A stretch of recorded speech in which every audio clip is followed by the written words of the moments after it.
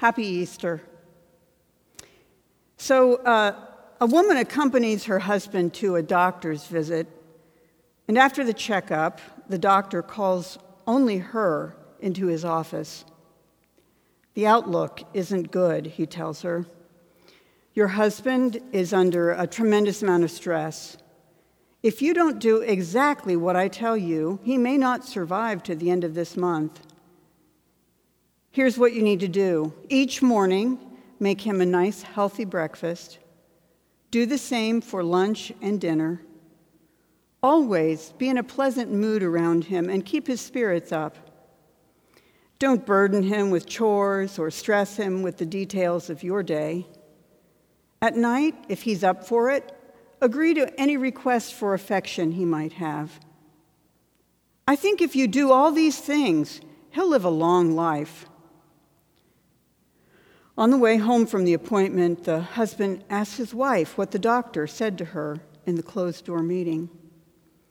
After pausing a moment to collect her thoughts, she replies, "You're going to die." I have to confess that about the only way that I could bring myself to speak of death on this joyful day, on this day, Easter, the day we celebrate the resurrection of Christ, is to make a joke. It was the conviction of the earliest Christians and remains the faith of the church to this day that God raising the crucified Jesus from the dead changed the world profoundly, in part because Christ's resurrection downgraded the status of death. In the scripture that you heard just a moment ago in 1 Corinthians 15, St. Paul says, "Death has been swallowed up in victory." Death doesn't have the same sting it used to. Something about the life and death of Jesus fulfilled God's longing to share God's Spirit with all people. And when people accept that gift, to unite their spirits with Christ so that his victory over death is ours also. And we know that death doesn't disappear. It's quite real. But death is swallowed up or subsumed into something else, a spiritual community with God at its center. I've had to wrestle with this scripture on an emotional level. The death of people we love sure seems to hurt. And for those dying, leaving the world behind with its simple joys and its network of relationships, its meaningful work, perhaps family members whose lives are so closely intertwined with theirs that they fear ripping a hole in their hearts. What does Paul mean that death has lost its sting? He gives a hint when he mentions, as an aside, that the sting of death is sin. Remember in the communion liturgy's Great Thanksgiving, which we say every month, these words are included. "Holy are you, and blessed is your Son, Jesus Christ. By the baptism of his suffering, death, and resurrection, you gave birth to your church, delivered us from slavery to sin and death, and made with us a new covenant by water and the Spirit."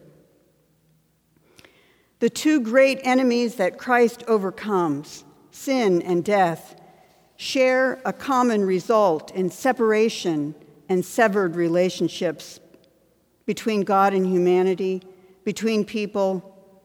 Sin even results in a severed relationship within oneself when we're alienated from who we are meant to be. I think Christ's death removes the sting of death in 4 ways. I want to say a word about each. First, we do not die alone. One of the especially challenging aspects of the current practicing of physical distancing has been seeing the number of gravely ill and even dying people whose families have not been permitted to be present with them. I've heard how sweet and kind many extremely busy healthcare workers have been in helping connect families by FaceTime and in trying to fill the gap. Nevertheless, it's been quite distressing for many families, and I'm sure it would be for me as well. That's how much our human bonds mean to us, to think about people dying alone. I'm comforted because I believe that the divine spirit reaches out for people in that boundary area between life and death. Sometimes, in my observation, when people have a kind of lengthy dying process, and I've noticed when being with them that even when they're conscious, their minds start to seem like they are in another place. Even people without dementia, seeing things that I can't see, sometimes so real to them that they reach out. From what I've observed, it's a time and an environment of peace.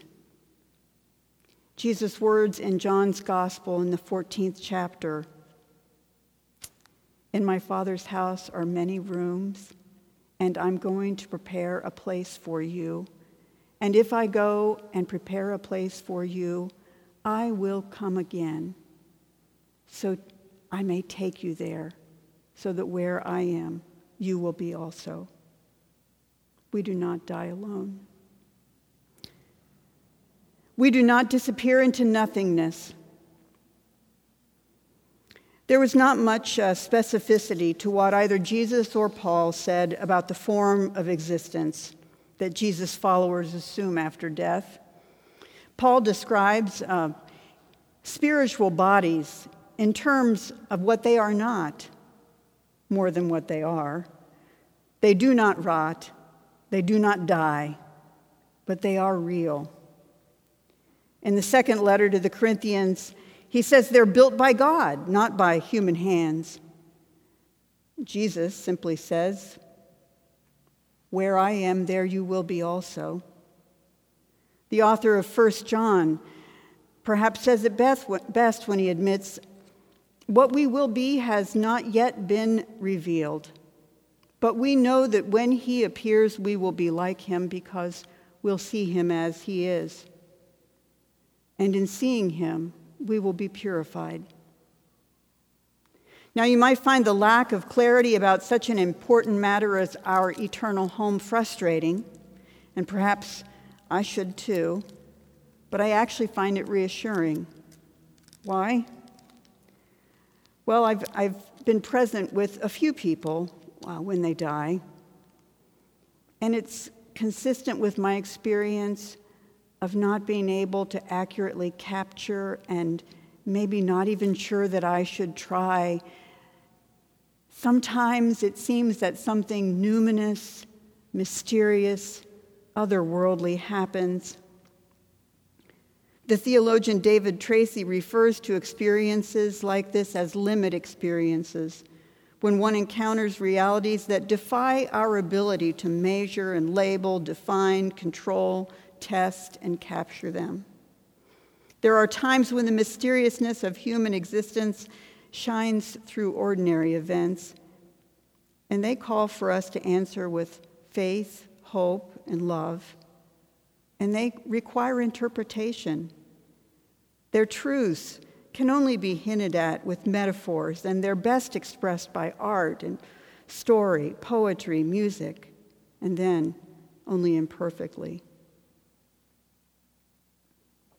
The third way death has lost its sting. We are not radically separated. Every time Christians say the Apostles' Creed, we profess belief in the communion of saints.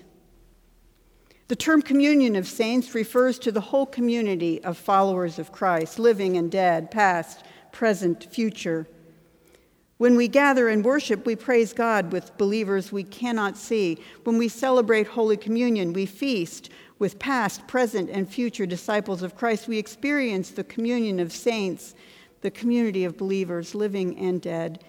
And this faith community stretches beyond space and time.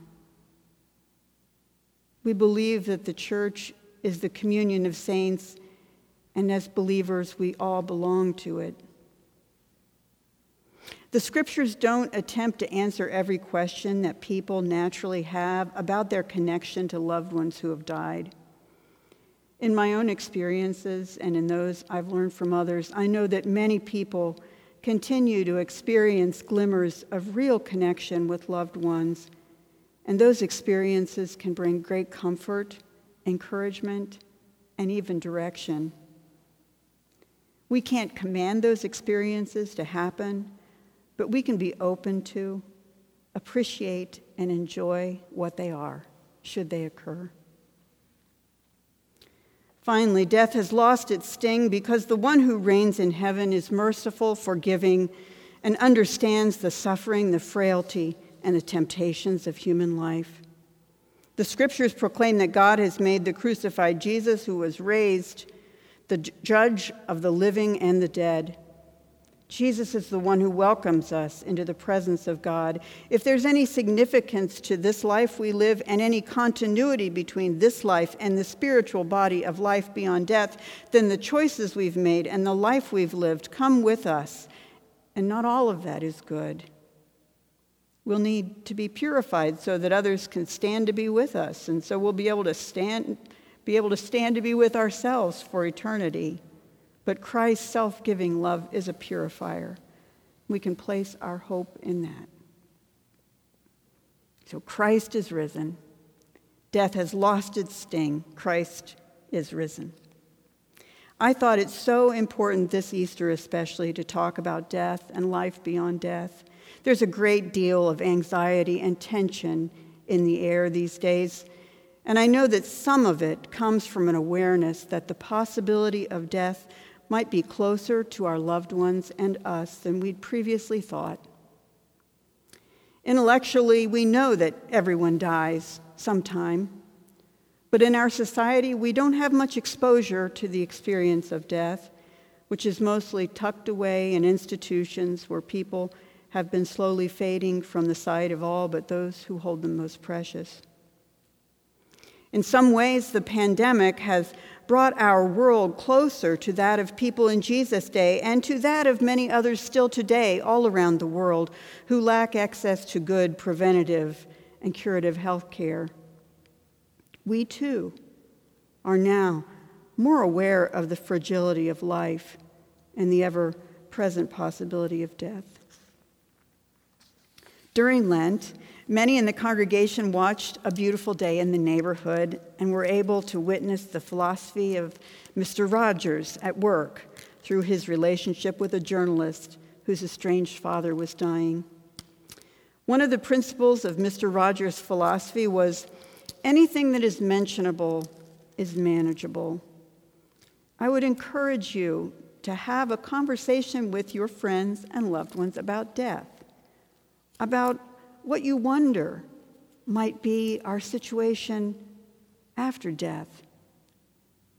I don't know how you might start that conversation, but if you want, I will allow you to borrow my joke to introduce the topic, since I had to find a way to introduce that difficult topic too. Maybe in the midst of that conversation, maybe you could share your faith and listen to what others think about the life of the Spirit. I'm confident that Christ is access to God's eternal presence, but I know that people of many other faiths and beliefs also have access to God. I share what I know and believe. The atmosphere these days is thick with tension and uncertainty and anxiety, and it's not just the fear of death. You can fill in the blanks to name so many different reasons. Massive economic disruption, people are worried about food, social isolation, and hypervigilance about contamination, it's such a new thing. Suspension of many of the patterns that organize our everyday lives, and uncertainty about how long this all will last and when can we return to normal. Will normal be the same? What worries you these days? I want to think with you for a moment about the day of Jesus' resurrection that we heard recounted in the Gospel of Matthew. It's quite a dramatic event. 2 women go to mourn and be near the tomb where Jesus had been buried 2 days earlier. But then, in rapid succession, the ground beneath their feet trembles. A glowing white-robed angel descends before their eyes, rolls the stone away in front of the tomb, and sits on top of it. The Roman guards become so frightened that they freeze like deer caught in the headlights. And then the angel gives a bit of a speech. Don't be afraid. The crucified one has been raised and is already on his way to Galilee. Go tell his disciples that they need to get going to meet him there. The women are frightened and happy, but go to do as they're asked. And on the way, they run into Jesus, who says, "Greetings." They fall to his feet and worship him. But then the most significant thing that always surprises me is that Jesus is kind of like, greetings, go tell my brothers to meet me in Galilee. Get them back home to the place where our work all got started. It hits me every time. He is going to go meet them there, and he's going to give them there the job to go out and preach his news into all the world. He shares with them his authority. And these are the people who just days before have denied, misunderstood, and abandoned him. Why would Jesus have trusted them and sent them out into a world so ill-equipped? The answer is they were not ill-equipped. Because the resurrection is not just about the possibility for life eternal. It is also about the Spirit being broken open and shared in a new way. God's loving, forgiving, creative, and empowering Spirit, sending us out into the world, unprepared as we are, to take authority to share good news. Right now, as part of our world is kind of on hold, and there are so many questions about when we will get back to normal. Perhaps we Easter people of Resurrection Hope should be paying attention now, getting ready, looking around and thinking and praying. Will we want only to get back to normal? Or will we want a new normal? What do you notice during these times that is interesting, fascinating, that has emerged as a result of this enforced pause for so many? What do you notice that you'd like to bring back into normal? Spending more time with your family? Getting more hands-on teaching children? Having to talk with your spouse a little bit more about how to manage all that? Walking more? Being gentler to the environment? As a whole people, we've learned some things we might be able to take with us into a better normal. As many conversations as I've heard about how terribly difficult it would be to get people to change habits that would help us all improve our environment, lo and behold, when we all believed it had to be done for everyone's safety, we have many of us changed habits dramatically. Could we do that in order to improve the environment? I was amazed at how quickly and delighted homeless people who have been on the streets for years were sheltered when we decided we had to do it for public safety. Could we take that kind of resolve, Easter people, into us, into a new normal? What about the attention that people have been giving to remember to check on others' well-being, and the intentionality we've brought to creating community in a whole variety of different ways? What will we learn as a result of having the cloth ripped off our healthcare system to see the desperate inequalities exposed? Will we try to create a better normal as a result of this disruption? Are we thinking differently about the burdens on future generations as we see young people, oftentimes the first to be laid off in their service sector and jobs.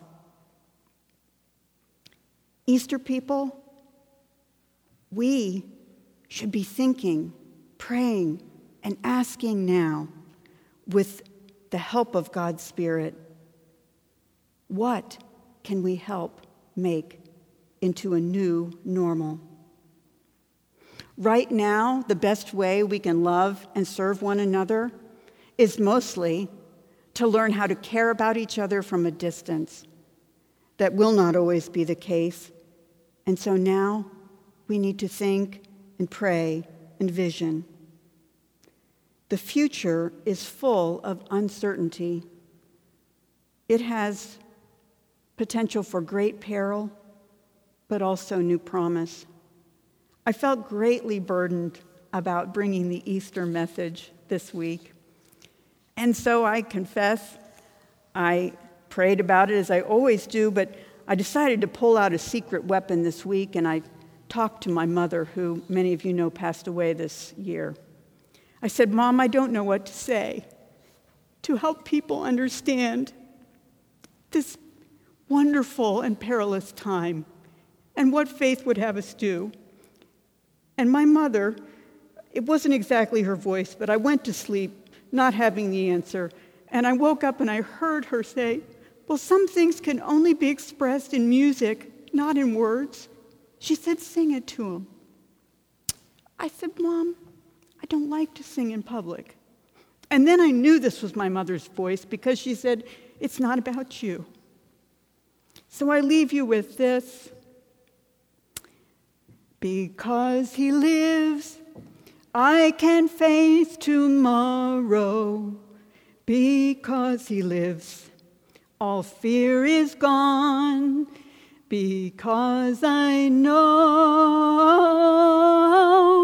he holds the future, and life is worth the living just because he lives.